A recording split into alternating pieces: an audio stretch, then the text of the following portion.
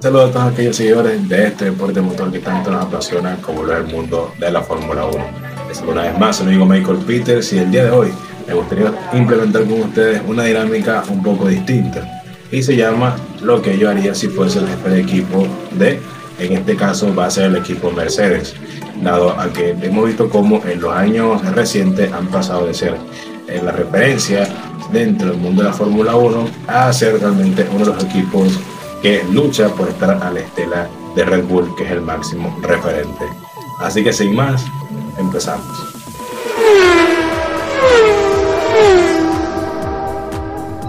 Muy bien, y una de las cosas que haría si fuese jefe de equipo de la escudería de Mercedes sería detener la fuga de talento que ha venido teniendo la escudería los últimos años.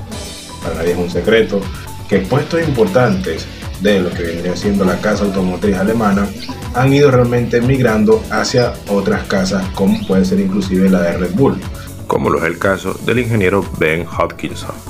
un ingeniero que se encargaba principalmente del desarrollo de las unidades de potencia.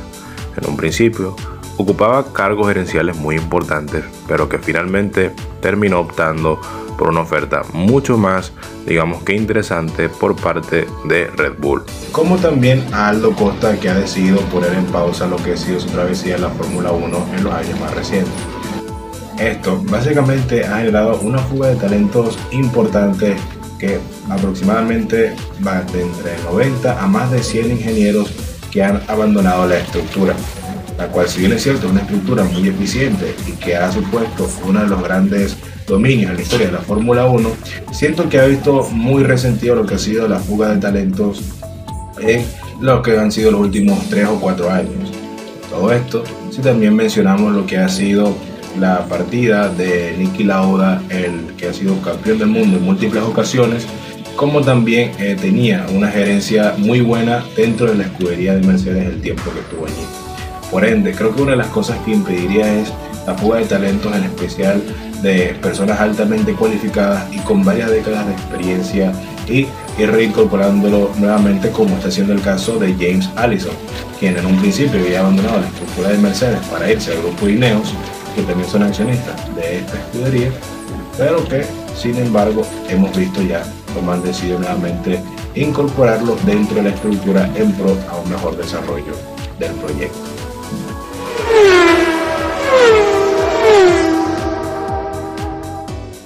Muy bien, otro punto también que haría como jefe de equipo de la escudería Mercedes, y aunque sea un tema bastante trillado o bastante cliché, por decirlo de alguna forma, sería lo que es el abandonar el concepto actual del monoplaza sin los iPods. Si bien es cierto que al comienzo de la temporada pasada esto se presentaba como una alternativa que podía ser bastante innovadora dentro de la actual parrilla de la Fórmula 1, o por lo menos con un nuevo reglamento técnico, ya se ha demostrado que es realmente un paquete aerodinámico muy difícil de interpretar y que inclusive es muchísimo más complejo de lo que ellos mismos preveían. Inclusive yendo un poco más allá, debería ser que gran parte de la solución brindada al porpoising no ha venido únicamente de las actualizaciones por parte de los ingenieros, sino también del nuevo reglamento técnico que obliga a los monoplazas a por lo menos subir en unos 10 milímetros más lo que vendría siendo la altura mínima del auto. Por ende, creo que yo optaría a un modelo un poco más convencional, a un paquete aerodinámico más convencional, tomando en cuenta lo increíblemente complejos que son estos proyectos, y asimismo tomando la línea continuista y haciéndola mucho más eficiente a lo largo de este reglamento técnico que culmina en aproximadamente unos 3 años. Sin embargo, creo que si Mercedes hace este cambio, tiene la posibilidad nuevamente de luchar por el campeonato del mundo de cara a las próximas temporadas.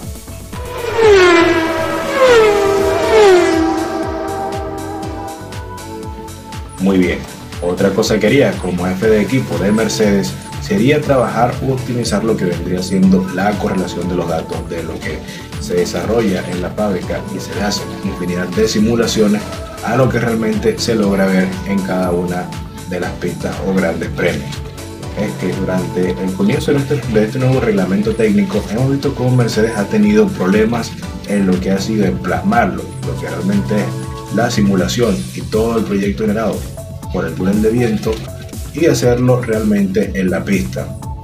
Por tanto, creo que esta es una de las áreas en las que mejoraría de cara a esta y las próximas temporadas. Una actualización al túnel de viento e inclusive optimizar muchísimo lo que sería el trabajo por CFD. Básicamente el CFD es aquel comportamiento del flujo que es simulado mediante lo que son los ordenadores para ver el comportamiento de todo ese flujo en un paquete aerodinámico de un auto de Fórmula 1. Es por ello que creo que es muy importante, y tomando en cuenta que desde las pasadas temporadas para acá hay un reglamento técnico que cada vez más, digamos que restrictivo con la cantidad de piezas que se pueden mostrar por CFD. Por ende, que cada una de las simulaciones o piezas que se desarrollan en estos programas deben aprovecharse realmente de muy buena manera para poder plasmar finalmente todas aquellas ideas o todas aquellas soluciones que se llevan a cabo en la fábrica, finalmente en cada uno de los grandes premios, y traducir estos en mejores tiempos por vuelta. Muy bien, y una vez dicho esto, me gustaría saber su opinión con respecto a qué hayan ustedes siendo jefes de equipo de Mercedes. ¿Considerarían algunos otros aspectos, como podría ser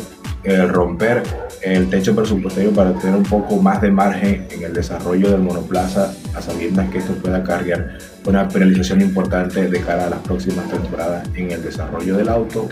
¿O por el contrario, tienen algún otro ítem o elemento los cuales corregirían para hacer Mercedes nuevamente un equipo cuanto menos competitivo?